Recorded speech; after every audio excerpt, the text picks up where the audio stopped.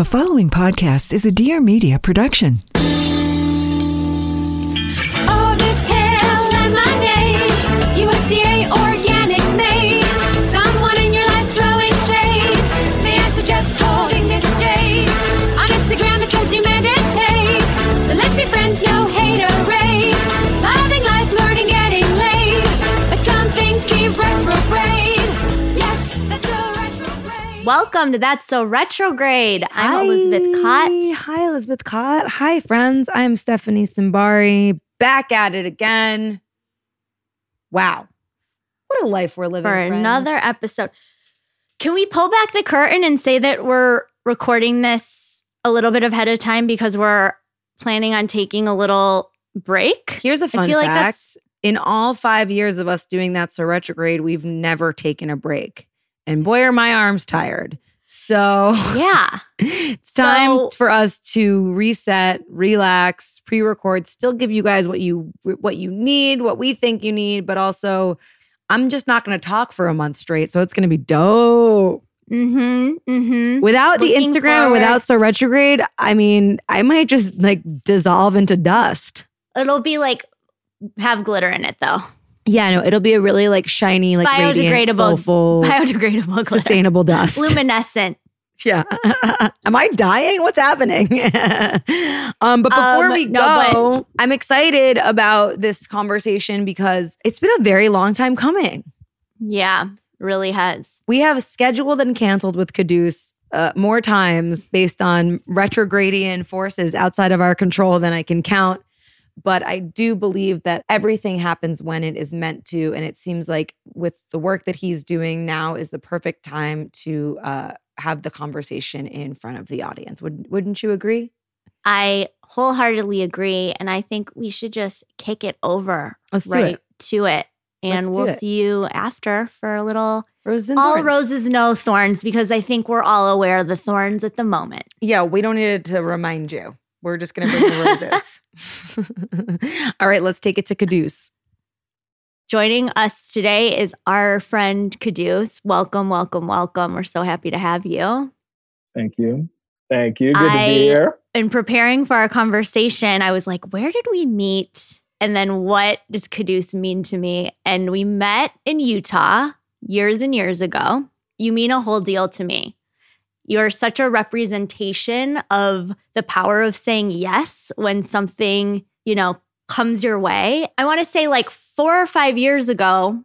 No, 4 years ago, 3.5. Is that right? You reached out to me and you said, hey, Elizabeth, I'm starting to do I would say it's like mindfulness coaching rooted in public speaking and kind of how to merge those two together, and wanted to bring it by you. And I just, it was one of those moments that I've had, a handful in my life where I feel that punch in my gut. And it's like that challenge and that I've come to realize that's when I should always say yes, is when I have that little bit of like scary resistance. And began working with you and Carmina, and it massively shifted my ability to talk into a microphone and talk on stage, and really moved all of like this like residual anxiety or self-doubt that I had kind of really only received like in my mid-20s is really when that came into my life. But what a gift that is, isn't it? Yeah. What right? a gift. Anxiety. But it's also, you don't really notice that you have like public speaking anxiety until someone asks you to speak publicly. And then you're like, oh, wait a second. This shit is crazy. Yeah. Well, why do I all of a sudden feel like my there's body. Yeah, exactly. Oh wow, this doesn't feel good at all. Damn. Yeah. And the work we did together, I mean, just had a massive, massive impact on not only my life, but my career. And so I just wanted to thank you off the bat for that. Aw, thanks. Well, you're like an example of what happens when somebody who's already awesome decides they want to be even more awesome in the service of others. And to see how you run with it has been an honor and a blessing. So I'm like your biggest fan over here, cheering you on here. So yeah, Thank you. you're amazing. You've done some great work here. Thank you. I enjoy it. Once in a while, I actually listen to things besides the voices in my head, and you're there. I listen to your podcast. It's really nice. It's very refreshing. That's flattering. Thank you. I think our audience probably recognizes you from TRL, MTV. Do you guys even remember TRL? Yeah, I'm not sure. Hello? I certainly do. Total Request Live. It was like when you had to hear music and see music videos like on TV. A long Must time watch. ago, dinosaurs roamed the earth. Yeah. It was like must-watch appointment television when we came home from school. It was the biggest deal. It was fun. It was fun. It was a moment. It was a moment where there was still moments on television. Now it seems like everything's so decentralized that nothing is special. I remember, and I'd love for you to expand on this, but in what inspired your coaching on how to really ground in who you are so you can show up when you're talking as yourself. You said if you had those tools when you were, on television, how powerful that would have been. Oh yeah, it would have made it a completely different experience because I felt like such an imposter the whole time I was on TRL. I felt like the nerdiest guy who got in the party. I'm like, they're going to figure me out. They're going to throw me in the back alley when they figure out that I'm actually a big nerd and I just snuck in. And I genuinely felt like this for the most part. And I think that this training is something that is very simple, actually. It's not like magic, right? Like, I think we look at self-development and we're like, wow, that was so magical. Oh my God, transformation at its finest. And like, it's really just a space. It's a space, an intentional space where we can go to talk about the things that we normally don't talk about, right? Yeah. And then when we talk about it, we realize, oh, you have the same cynical thoughts about yourself that I do. Oh my God, that's so ridiculous. And then we get over it, and so the power of the community, and like how that room, the one that you were in to start the whole thing, like that was the first workshop of what became Camera Ready. I remember at the time we weren't even sure what it was going to be called. And then obviously now it's going strong as Camera Ready. So the fact that you were in that first family and friends group, I was like, yes, Elizabeth is, you're in it, and you really ran with it. Like, this is a testament to it. Stephanie, not to leave you out. I know you're sitting there like, what does this have to do with me, though? She already knew how to do it, though. She was fine. She had 10 years of stand up. She was like a pro. I needed the work. But I will say that like, even being a professional comedian, like I experienced that dread every single time that I went on stage. Like there were moments where I was, especially as I got to do like more high stakes things, I would have to sit with myself before I went on stage and be like, you do this because you love this. You do this because you love it. And I would have to like talk myself off out of like a really intense anxiety spiral because it's no matter what level you are in that experience, it's scary. It really is. The first time I ever did stand up at the Comedy Store, they told me there's a star that's a light. And just when you see the star go on, your time is done. And I was like, okay. Oh my God. So there's like a blue star over here that's like the light. But then there's also all these stars on the ceiling that are just like decorative. And I literally blacked out and saw the ceiling lights. And I think I was on stage for 1 minute and 20 seconds, saw the ceiling light. I was like, that's my time. And then everyone was like, you were on stage for 1 minute. And I'm like, the lights were on. They're like, that's the ceiling. I was just like, oh my God. I'm glad we can laugh about it now. I'm sure it's very real in the moment. I'm sure you felt like your entire career was now in jeopardy. I mean, I didn't have a career, so that was fun, but I definitely felt like shook. Time out. Let's say what up to this week's partner in crime on the nutritional front. We are talking about Sakara Life. Sakara is a nutrition company that focuses on overall wellness, starting with what you eat with their organic, ready-to-eat meals that are made with powerful plant-based ingredients that are designed to boost your energy, improve your digestion, and get your skin glowing. We love their chef-crafted breakfast, lunch, and dinners. Thank you.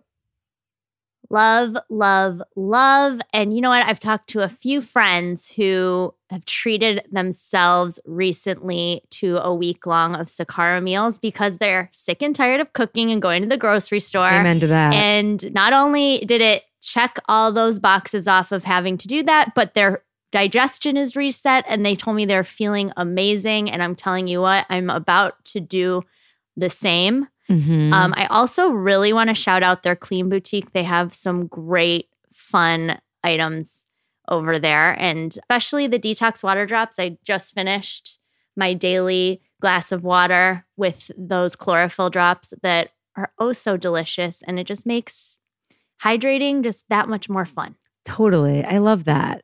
And they also have other supplements. They have herbal teas. I love their like sleep and beauty tea. It's like an herbaceous sort of like berry flavor. And I love to make that before I go to sleep. And not to mention they have the metabolism super powder that people rave about. It is an all natural remedy for bloating, weight gain, and fatigue.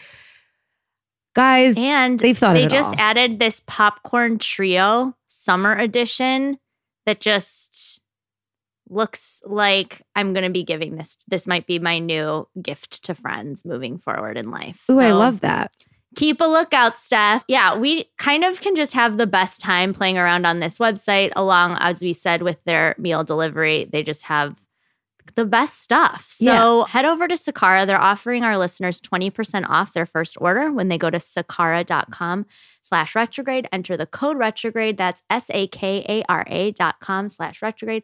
Get 20% off your first order. Also, just feel really clean, delicious, and healthy. Yeah. And you know what makes me feel clean, delicious, and healthy? This show. Yeah, that's right. Let's get back to it. Let's do it. I want to introduce you to something that everybody needs in their life, which is Adderall and compliments, which is also the name of my podcast.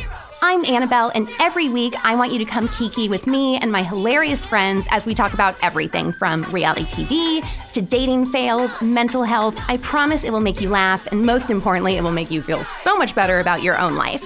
So come join me and my baby stripper voice every Friday on iTunes, Spotify, and follow me on Instagram at Annabelle Zasisto and give me the greatest gift of all, which is validation. I remember having a moment like that going onto the stage. It was a reality show. It was like a singing competition show that A&E was doing. It was a pilot, never made it to air.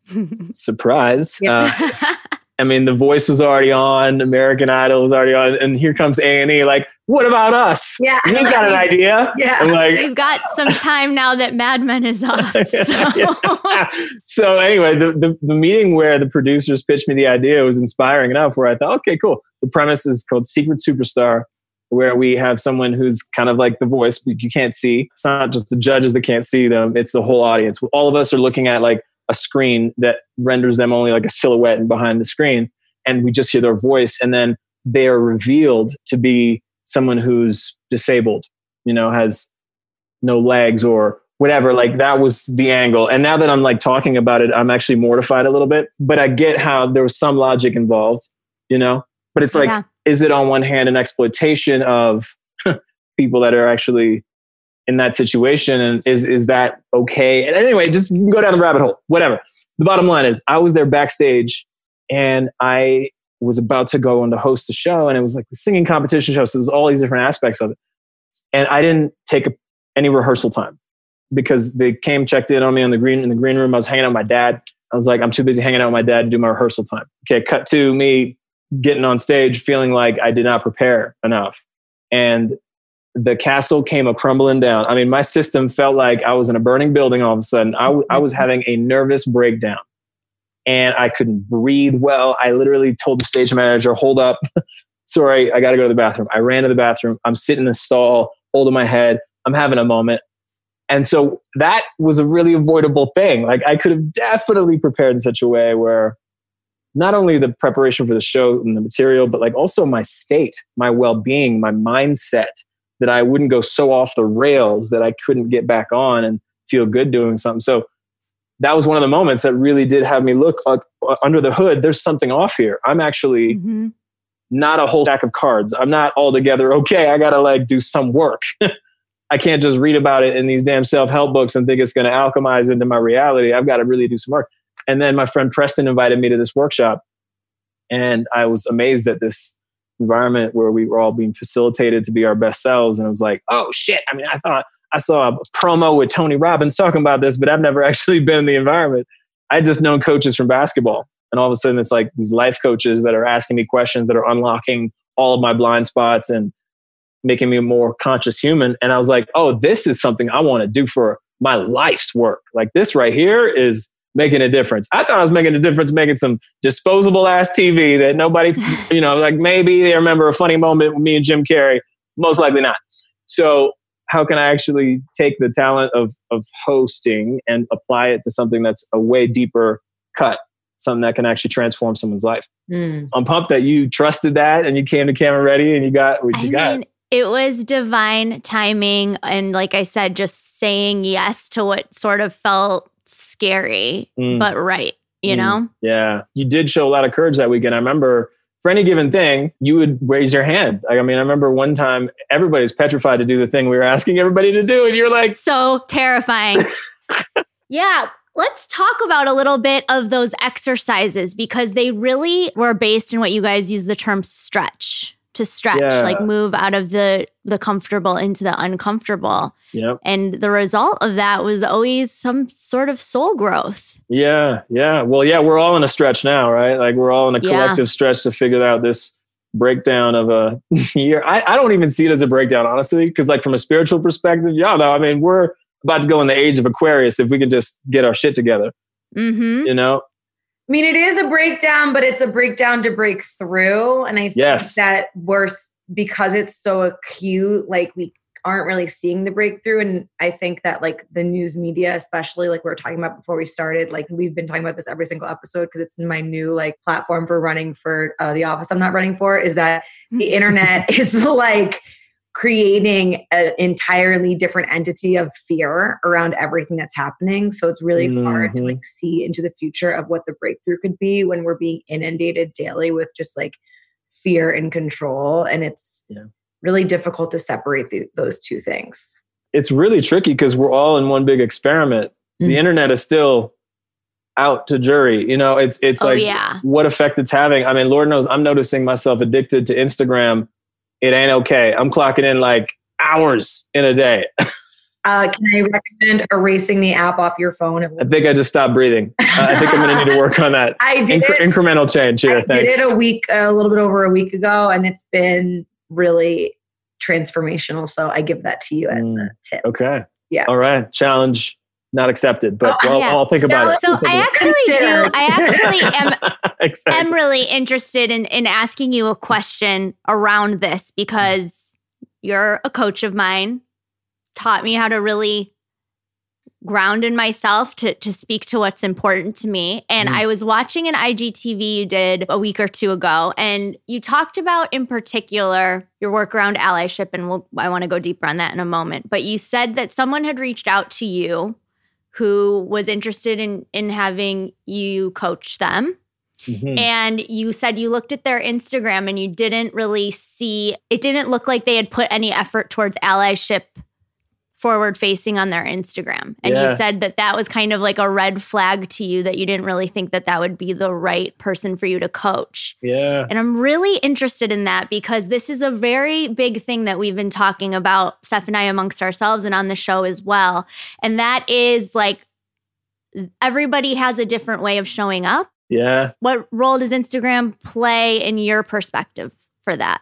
Well, Instagram just happens to be the biggest megaphone that we have right now. Everybody is on Instagram. And so if we look at it like a village, right? And like we're all kind of huddled in the center of the village like they used to do in Africa, like we're all kind of looking at each other on Instagram in a proverbial circle in this village called the world. And like, if I'm looking across the circle and I'm seeing somebody who seems apathetic about it and is actually posting, this is the part that I didn't say in that, is that I was seeing posts that were actually so antithetical to the world I want to live in. Like I'm talking about shooting guns at a shooting range and all sorts of stuff. I'm like, oh, hell no, this ain't a fit. This is not a fit. This is not my avatar. You know what I mean?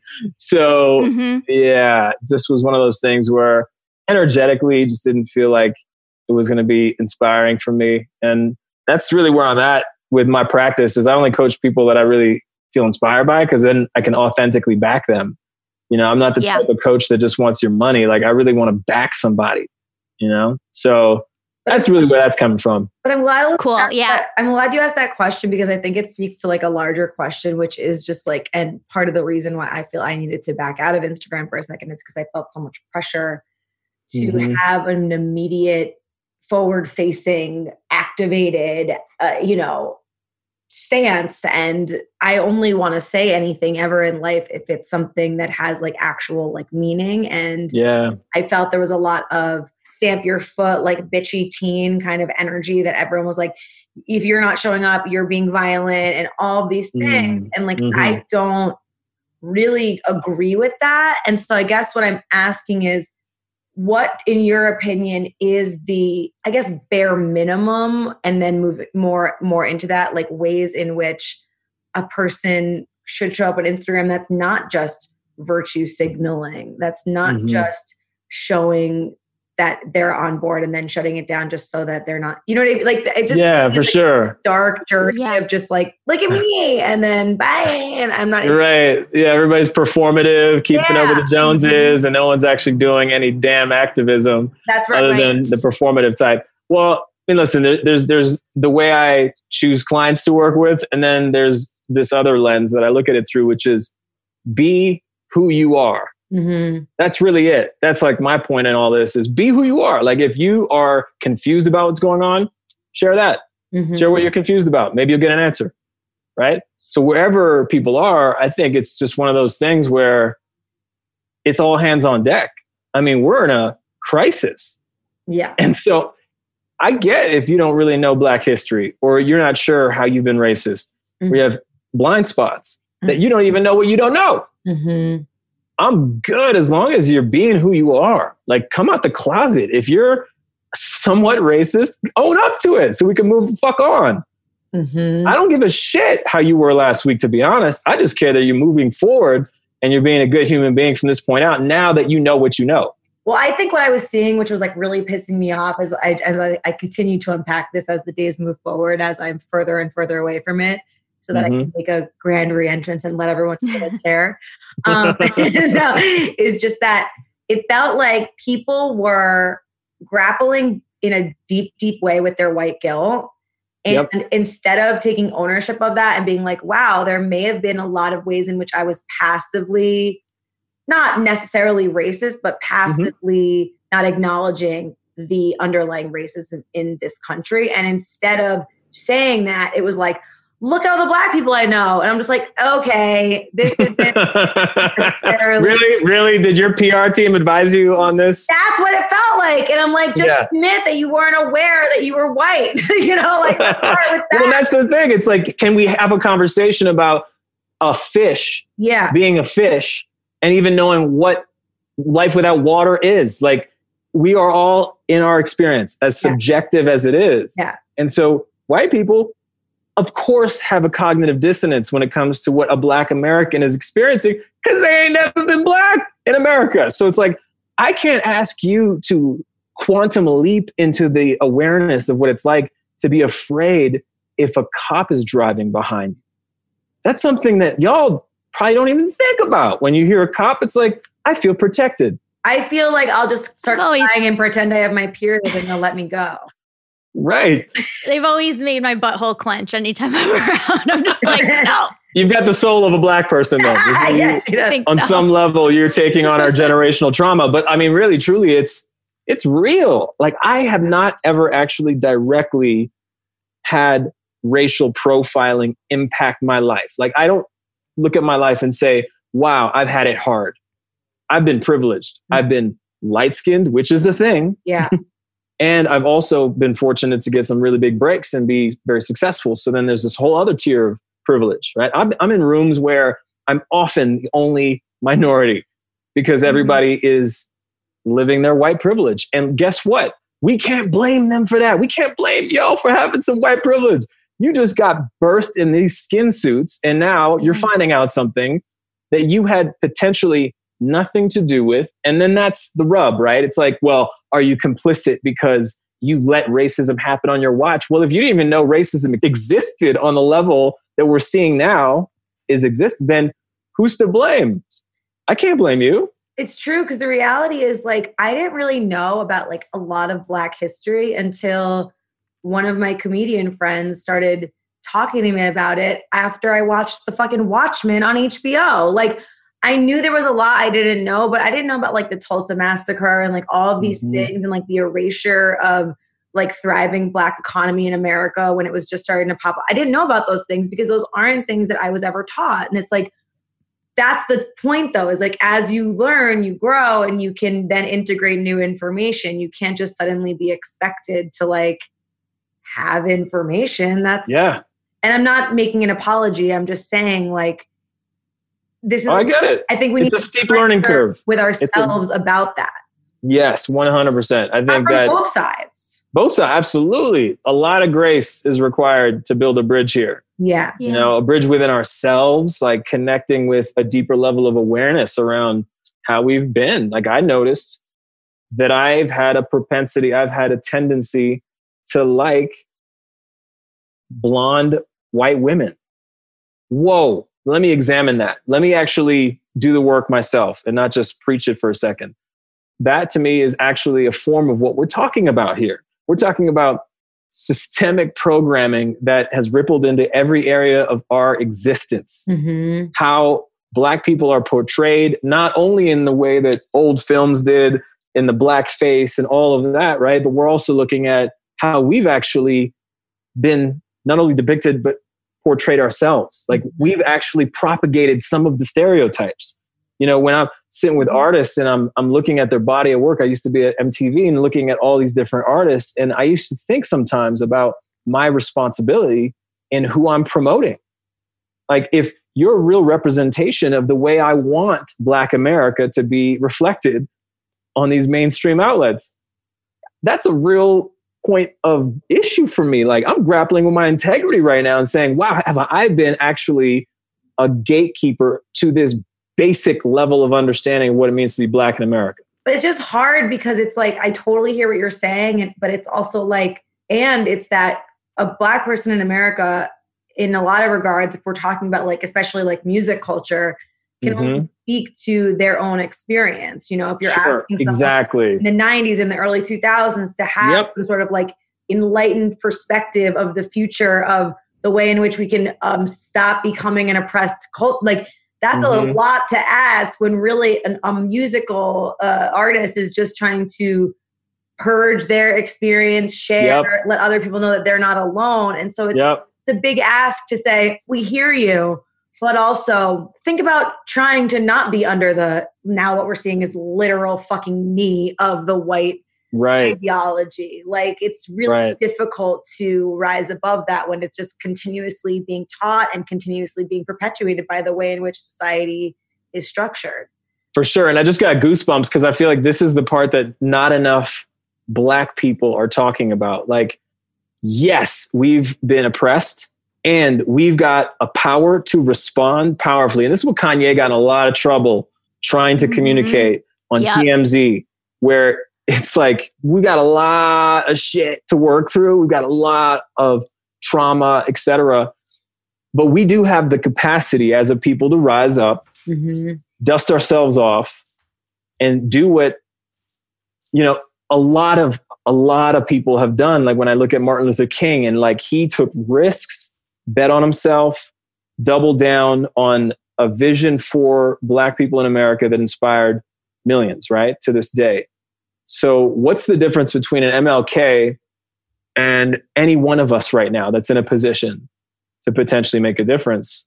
So I'm really just encouraging all of us to look at how we can be in the matter. Like, who are we, where we are? Yeah. Not like we need to be some Sean King getting millions of views on any given video about this, but just that we can use whatever platform we have, whatever resources we have to just lean in a little bit more every day.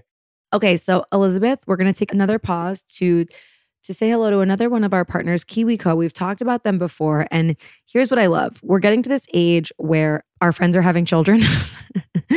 Yeah, and it's weird because we're 16 and I can't believe our friends have kids. I'm still in high school, but as someone who doesn't have children, I'm very unclear on what I'm supposed to buy for a child. And KiwiCo has taken the guesswork out of that for me. It's a very, very cool gift for children that allows them to learn at home. It's fun and stimulating. It's good for their brain. You know, I know this conversation of child rearing right now has a lot to do with screen time.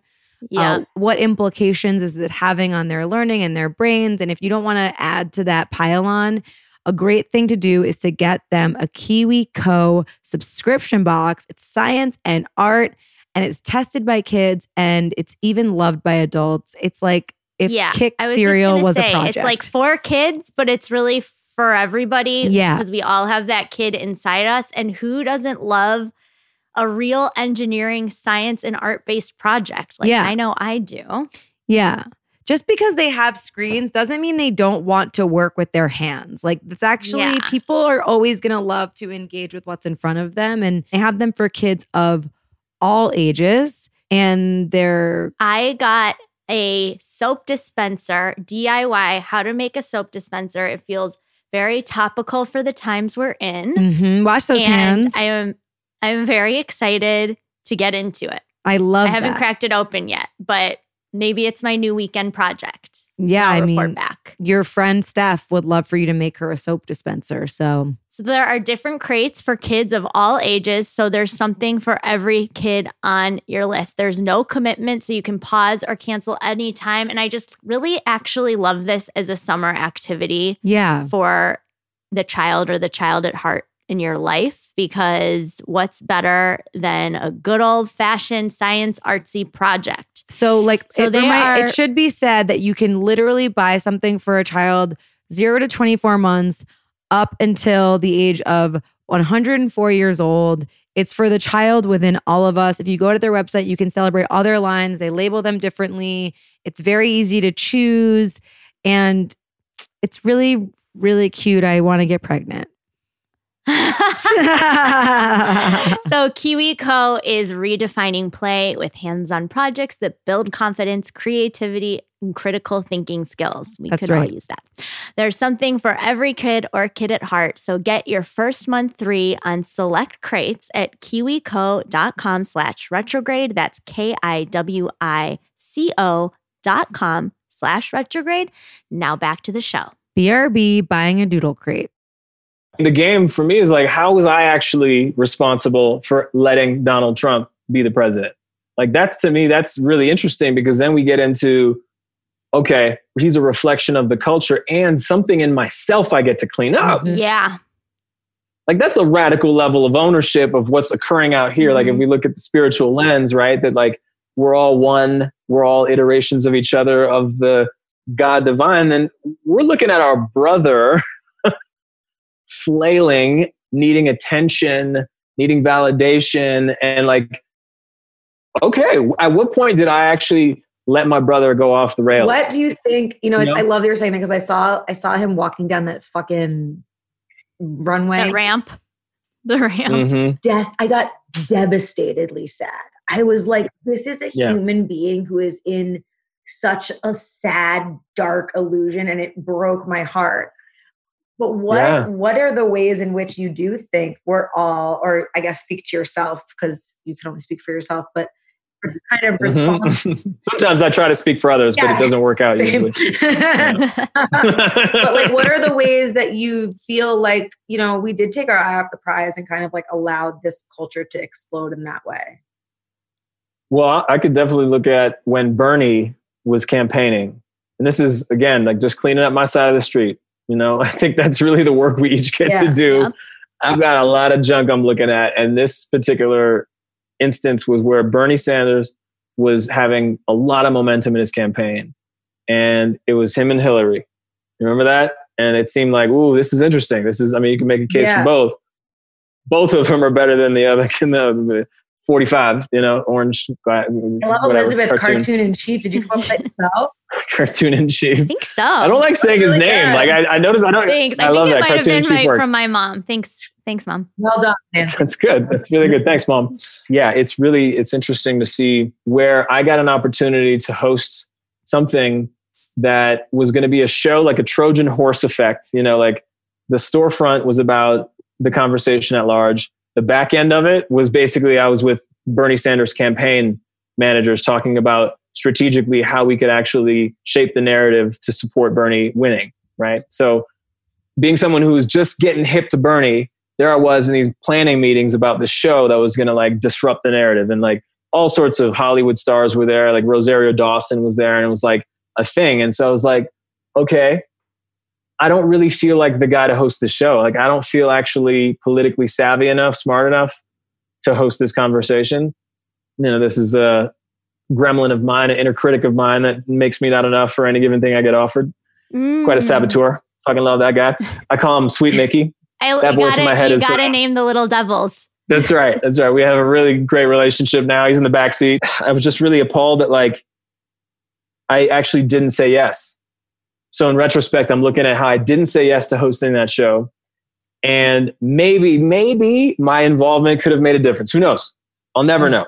But all I can say is, looking back at that moment, maybe the show could have been even more impactful. I would have thrown all my gasoline on it as much as possible, brought more resources. Who knows? Maybe it would have been that thing to tip the scales and more people would have seen it, voted for Bernie, et cetera. Right? So I'm squaring off with that. And I'm saying, wow, never again, never again. That's why I created Ally Now, because I was like, I have another business that I was going to roll out, and that doesn't matter anymore. Right. Because I'm looking at genocide in the country I live in.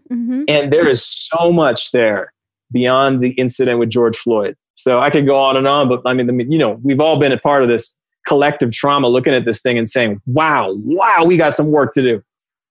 Every level. Speak about that. Speak about Ally Now and its mission statement and what you're setting out to do. Well, so we're looking at corporate America. We're looking at these companies. And I worked with MasterCard about a year and a half ago. They brought me in to facilitate a diversity and inclusion workshop to create more meaningful connection within their executive team. It was amazing. Within one session, 3 hours, it was a changed culture. Everyone was hugging each other, sharing stuff they'd never shared before, feeling like they're in a family all of a sudden, right? So that's what's possible, like high end. Yeah. But what we're looking at in corporate America, most companies, startups included, is a culture where not all the voices at the table are honored in the same way, right? Whether it's a female, whether it's someone who's trans, whether it's someone who's black, whether it's whatever.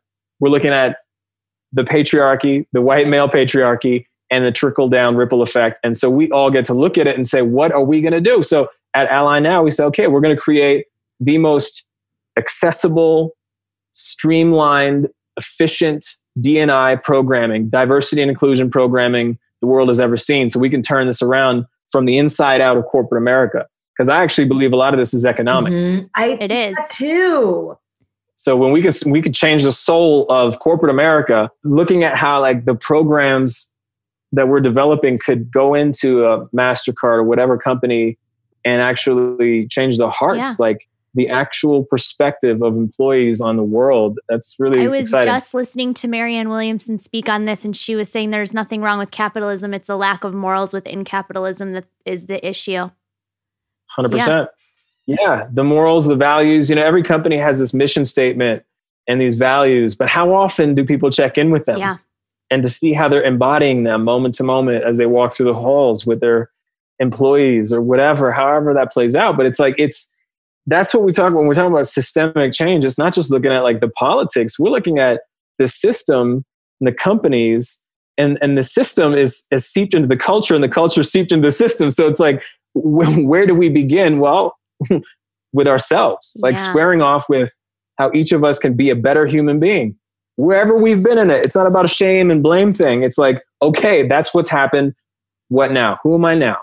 And carving out a space and a program to support that is what we're doing. Speaking to the white male of it all, sometimes I feel bad for like white males of like our generation, because it's like they were just told that they could have the world and then they just took it. And it's like, you know, it's not really like their fault. It's like so much bigger than them. But it's like part of what you're describing to me speaks to the biggest thing that needs to happen is like people in those positions really waking up to that privilege and admitting it and moving the balance of power and like the voices around like you're describing. And I think seeing that feels like that's the biggest challenge for people, is just like coming off of it a little bit.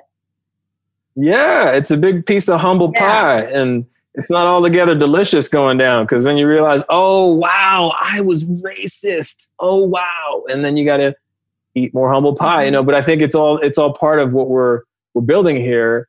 And that's what's, I mean, on the other side of this is harmony, you know, and it's looking at, for example, in corporate America, how, you know, we actually are the architects of cool. When we look at Black people, historically, we've offered jazz, we've offered all these different art forms, right? And we're oftentimes the ones at the center of a big shift in culture, right? And so companies get to be really, really smart about that resource now and look at, okay, yes, morally speaking, ethically speaking, it's the right thing to do. Let's get really compassionate here. Let's get curious. Let's lean in. Let's be friends where we weren't.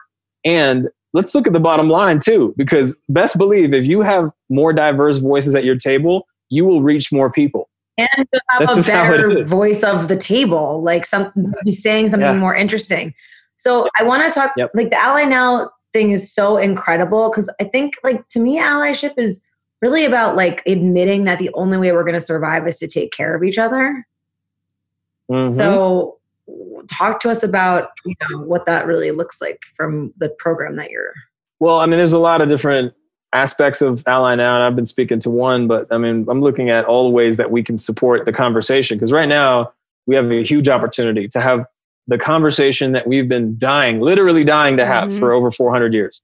And so how can we create more spaces that are loving, encouraging spaces? Because right now what I'm seeing is a lot of people need to default to an Instagram as the platform for this conversation. And it's not really designed for some of the nuances of this conversation.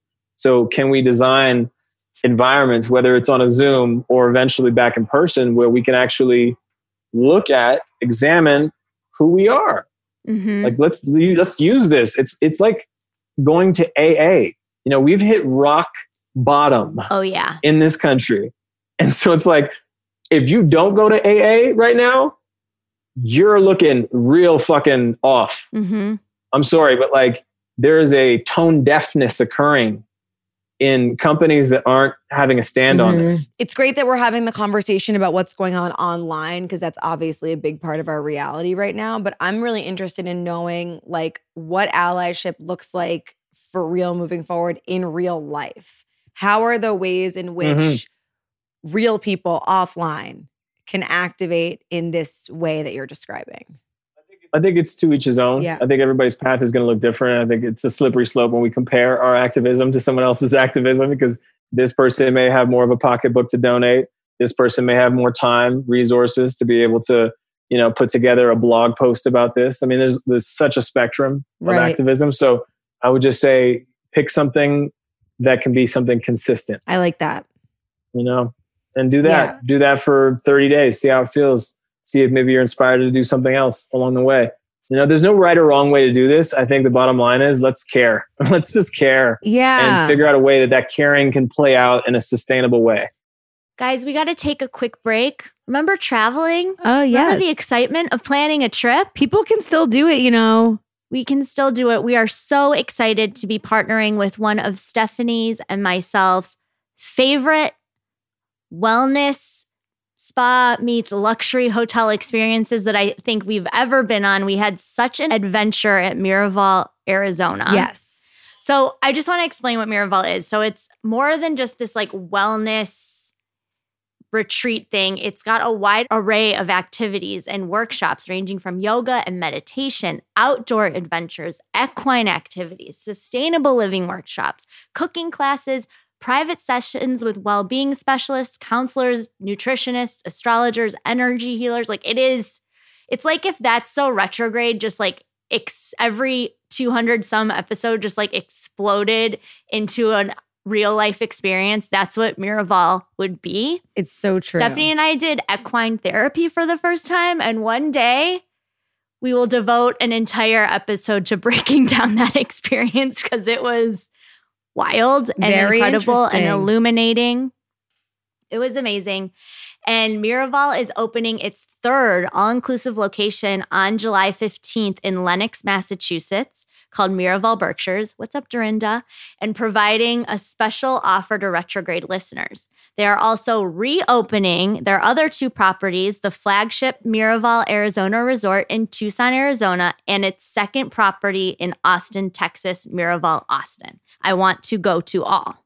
Yeah. So it's honestly, if you're thinking of going to a retreat of some kind, this is really like the place to go because it really like hits all of the boxes as far as relaxation and healing is concerned. You can go if you just need to decompress, if you just need like a tech break, or you can go if you're going through something more traumatic that needs a deeper investigation or therapy, trauma grief work. counselors there, trauma work. I mean, it's really the fun surface stuff to the deep, deep, deep work. And that is what I think makes this place so special. It's true. So I know we're all fantasizing about traveling again whenever that may be. So if you use the promo code retrograde, you'll receive 25% off your next wellness getaway to any of the Miraval resorts and spas whenever you're ready to travel again. So our code retrograde is valid through April of 2021. So that's miravalresorts.com, promo code retrograde. You'll get 25% off your next wellness getaway to any of the Miraval resort. That's Lenox, Massachusetts, Tucson, Arizona, or Austin, Texas. It is a worthy investment. Go with yourself, go with a girlfriend, go with your husband, go with your wife, go with whoever you love. If who you love is only yourself, it will make you feel so revived. We promise. Back to the show. I think a lot of us too, like, kind of didn't realize it was our responsibility to stand up for each other. And that's what keeps coming to my mind in this conversation is this notion of like, when you see something that's clearly racist or clearly disregarding someone for whether it seems like it's for a race-related reason or it's being framed as that, but you know in your core when something's off, to actually not just let that pass by you. Like I think that's something that in the beginning, Elizabeth had posted about this, and I thought it was so beautiful just about how like she didn't really realize that it was her responsibility to say anything. And I think that's a huge step towards what we're describing is just like calling it out. Yep, for sure. And instead of like having us calling each other out where it feels accusatory and judgy and all that, can we call each other forward? Can we say, hey, I know you care. And I got some resources for you. You want to jam on it? Like, let's be partners in it versus judges of each other in it. And I think it's just, to me, it's a testament that there is so much emotional triggering that's been happening. So people aren't actually looking through the same lens. It's a very affected lens by the emotion, the trauma of it, and the intensity of it, right? It's like, if we were in a yoga class together, we'd have a very different conversation. But right now, we're not on yoga. We're on Instagram. Yeah. You know? And that's a different state. Yeah, it is. It can feel like that, you know. I'm glad you said that because I'm really just like saddened by everyone attacking each other online. And I don't think and it's not productive. That's the thing. It's like, listen, I get it. There's a trigger. We're feeling our feelings. Can we channel that elsewhere? Can we make a damn song that's not directed towards one person? Can we go for a damn jog? Can we go to a boxing class? Whatever, like release the energy in a way that does not need to tear someone else down. Yeah. It's not productive. What's your advice to our listeners who are feeling the call and want to start and not sure where to start? What are your thoughts on that? Well, it's going to sound like a shameless plug, but I mean, it's a very much cause-driven thing. So it's kind of exempt from that. But I will say Ally Now is really designed for that first touch point for people. We have a Zoom that we do every Thursday at 4 p.m. Pacific time. Come as you are. You're not going to be expected to be anything other than who you are, where you are, with the information you have. And we're going to have a conversation where you can either watch or you can engage. You can ask a question after I speak to somebody who's a special guest on the Zoom, or after we explore something that's going to be helpful for us. It's all a town hall kind of thing. It's basically like a workshop wrapped into a talk show, where we have a levity about the conversation. where it's not so intense. It's not so performance driven. It's more curiosity driven. I love that.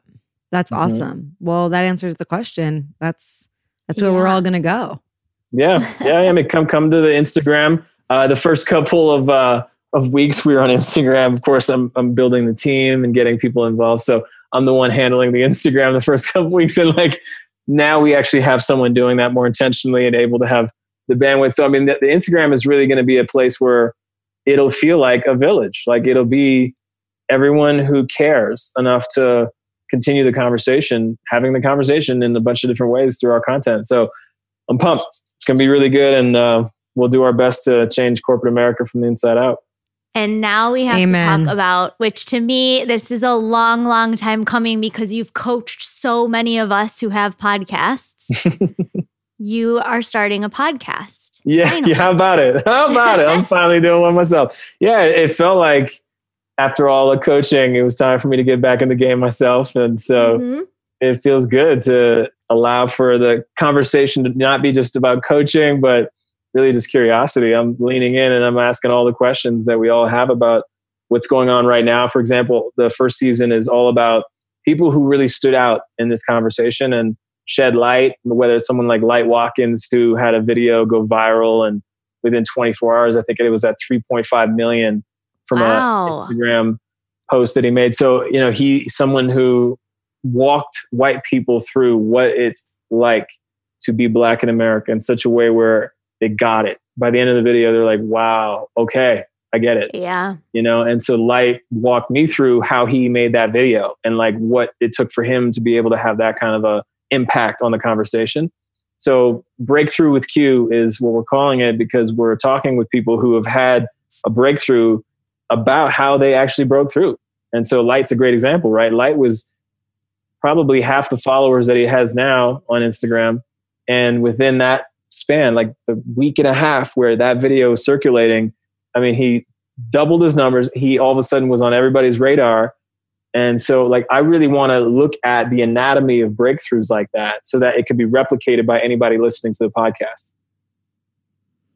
That's really profound.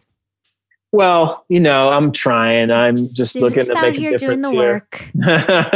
I mean, it really is a conversation. Like that's really it. Like at the end of the day, it's not magic. Yeah. It's really just asking the questions. I really am curious. I'm like, Light, you were making videos for how long before this hit? I mean, he was talking about the numbers of his videos before this video. I might have been discouraged. I might have been like, damn, is this really working? Right. But he was like, no, my commitment was that every day, no matter what, I was going to sit down and make a video. And so I was just sticking to my commitment. And it was that simple for him. And it's like, oh, like what an amazing teachable moment where sometimes we won't get the reception for the thing that we think is going to make a difference. And what then? It's like in this conversation about allyship, people, put out something, they get bumped by a Black person that got triggered, and then they're never going to have the conversation again. Let's see your resilience. Let's see if you're really committed to being an ally. And so, yeah, it's inspiring. It's a lot of really inspiring conversations. Someone once told me something like that about creativity, and it speaks to this as well, where it's like, you don't sit down and like write your masterpiece all of a sudden. You write your masterpiece after having sat down every single fucking day, writing pretty much just whatever your commitment is to yourself, following your vision. And then one day it begins to take form and make sense. And it's the same thing as what you're saying. It's like, just show up. Just show up. Yeah. Like just by osmosis, things are going to happen. I mean, it's just about showing up, really, truly. I mean, that's it. I mean, at this point, like literally having an audience listening to Black people share about the experience of being Black in America is valuable. Like that listening is love. That's love. If you don't say anything in the next conversation about race and you just listen deeply and everyone that shared feels heard by you, you've done your job. That's beautifully said. Are you guys listening? A great place to start. Mm-hmm. Question Listening for you. Mm-hmm. Any questions about podcasting that you'd like to throw our way? Yes, so many. Oh my God. Is it a full-time job though? Yes. It depends. Oh. So for here's Elizabeth. how I look at it. Here's how I look at it. Blogs back in, 10 years ago when those first started, coming up. You had bloggers who set forth to make that an ecosystem of a brand, of a business. You had already existing businesses that used a blog as a platform to communicate messaging for the business. You had people doing it as a hobby. It's a more involved version of that, but I look at it as a similar arm for it can be used as a great tool for a brand, or you can like go all in. And if you're going all in, it is a lot of work. Yeah. But I love it because it's such a great storytelling platform where people are invested in a longer chunk of time than they would be watching an Instagram video or something. It's just, it's a platform for really profound, in-depth conversations where it's not this soundbite culture, but it's more nuanced. Exactly. And there is a democratization to it, to us being able to provide it, to people being able to consume it. It's really such a special medium. And I think obviously you're going to thrive on it. Oh, thanks. I appreciate it. Well, I'll be getting advice from y'all. So I'll have a leg up on the bajillion other people that have a podcast. I'm pretty sure my mom has a podcast now. I'd love to listen. Oh my God. My mom is brilliant actually. But yeah, that's what's called jumping the shark, right? But that's not where we are with podcasts. I feel like we're just getting started. I feel like we're somewhere in the middle. Somewhere in the middle. Okay. I think we turned a corner about 6 months ago. It was like a suddenly like a solidified genre in a way that like everyone was paying attention. Well, within the past year, which has been very interesting. I'll benefit from the bandwagon that you created. Thank you. You're welcome. Thank you. Thank you. Truly. Q, tell our listeners where they can find all your work. Well, I'm on Instagram at Quddus, which is our friend Instagram. Oh my God. And Instagram's amazing though. I'm going to log on my desktop and follow you. Oh yeah. It's Quddus. It's not the most average name. So I'm on Instagram. By the time this comes out, I think my website will be up and running, and that's Quddus.tv. So you can catch me at both places. And Ally Now. Ally Now is obviously not necessarily going to be me behind the posts on Instagram, but certainly part of the vision, and so excited for everybody that cares enough to make a difference with us and be a part of the movement. Thank you for doing this for Thank you. It feels like now it's just such a important offering that you're putting out there that is so needed for us to all involve ourselves in this shift that is now. Yes, time is now. Yeah. This is it. We got the moment. We don't want to be those people telling our grandchildren how we sat in the sidelines for the biggest revolution of our generation. Fucking A, if we even live to have grandchildren at this fucking rate. Yeah, Jesus Christ. Oh, Will Smith. Where is Will Smith when you need him? God. Are we in a Will Smith movie? When is he showing up? Roses and thorns. Eliza Bark. Yeah. Woof, woof. Woof, woof, woof, woof. We are here with Roses and Thorns, and I'm going to share some Rosie watching recommendations today. Ooh, same. You know, the state of comedy in America is taking a hit right now, not only because of the exposure of the toxic masculinity that has existed in that forum, but also because doing live shows simply cannot exist right now. And I know that a lot of my comedy friends are experiencing a sort of creative death at the moment because they can't do the thing that they want to do, and they're questioning whether or not comedy still exists, and is it even possible, and where is it going? And it's a challenging time. So I wanted to shout out 3 people who have just released albums or specials that I think are not only hilarious, but also relevant to current interests.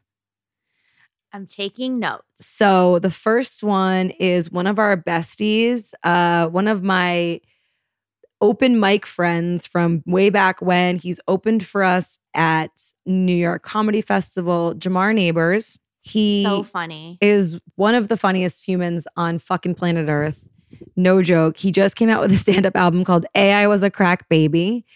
And he was literally a crack baby. And He is just a wild, challenging, hilarious, irreverent genius. And if you're looking for a perspective that you may not have considered before, look no further than Jamar Neighbors. I remember when he opened for us, everyone was just like, what's going on? And I'm like, no, this like he talks about growing up in Compton, but he also is like super into spirituality and meditation. And like, he's really on like the So Retrograde journey. And like I remember I made him meditate with me a couple of years ago. And he was just like, he was like, I've never done this with anybody else. And I was like, it's okay. Like, we're not fucking, like, we're just like meditating. Like, it's gonna be fine. And I just love him so much. So I wanted to shout that out. Then we have, I'll just say two, because I already said the other one. The second one is Eddie Pepitone, who is my favorite comedian. You remember he did our No Name show. Yep, and I sure do. I was like shitting my pants that he was nice to me and followed me on Twitter. I felt like I was meeting like comedy Jesus. He's literally, to me, one of the most brilliant people like ever in comedy. The first time that I saw him, I was like hyperventilating, laughing. I couldn't believe that he existed. He just released another special called For the Masses. And it's on Amazon Prime. So Jamar's is on Pandora and Eddie's on Amazon Prime. You do have to rent it. It's $6, but it just really speaks to like what comedy can be when someone is intelligent and well-spoken and commenting on not only their personal experience, but the world at large. And it's just, that to me is what it's supposed to be. And I really, really, really enjoyed watching it. So I want you guys to head over there and rent it, support him, because he's a fucking genius and it's worth your time, I promise. I feel like any comedy recs you have are like, that's who I want my comedy recs from, is you. Thank you, because I'm such a harsh critic. That, and I just trust you on a lot of things, but especially what's funny. Well, it's like with comedy, like, I think why I always had such a hard time with accepting it is because my standard of what I think is great is so high, because it's easy to play to the lowest common denominator. It's easy to always it's easy to make dick jokes. It's easy to, the certain bro comedians of the world who are just picking the easy thing and continuously reusing the same premise and the same joke. Like, there's people that don't do that. And Eddie is one of the most like original thinkers. Playing to the top of one's intelligence. And which reminds me, I also watched that Jon Stewart movie, Irresistible, that just came out. Okay. So good. Wonderful. So good. I do want to see that. I rented it for $20 on Amazon because I was like, it's like going to the theater, but I'm laying on my floor. Because we have nothing else to do. Yeah. Arts and entertainment funds can be used towards online rentals. Totally. Something that I watched that was a rose that is free if you have Hulu. Padma Lakshmi has a new-ish series out called Taste the Nation that is phenomenal. Not only is the premise amazing, but she's incredible. And it's just like a perfectly packaged travel, food, history experience. Fun. And as a sidebar, so watch that, but also make sure you watch, if anyone's ever seen Bazaar Magazine, their YouTube channel does a series called What I Eat in a Day, which is more often than not a little bit depressing when they interview women who talk about like I'm just going to call it a minimalist food approach. Padma, what she eats in a day is true queen level status. It's like so much. So much, so intricate, so inspiring. I was like, everyone needs to watch this and get inspired for like multiple meals throughout the day and celebrate it. That's awesome. So it's just a nice little coupling for your food and education watching pleasure. I find cooking shows or like travel food shows just to be like so calming. Yeah. Like, yeah. It's wonderful. They make me feel so good. I talked about Ugly Delicious on this, right? Yeah. Yeah. That shit was like same thing. I was like, I want to travel the world and eat everything. And since we can't really be traveling the world right now, we can watch people do it while eating everything. Totally. And that is my takeaway. That's the move. For this week. Yeah. Guys, thank you so much. So excited that we had Quddus joining us today. What a gem. And as I said, has played such a massive, massive role in this show. Mhm. And, the expansion of myself and, the growth of the show. So thankful that he could join us. Likewise. Let's sign off and we'll see you guys next week. Stay safe, stay healthy. We love you. And as Steph said, we'll see you next week. Stay listening. Bye. Bye. Yes, that's a retrograde.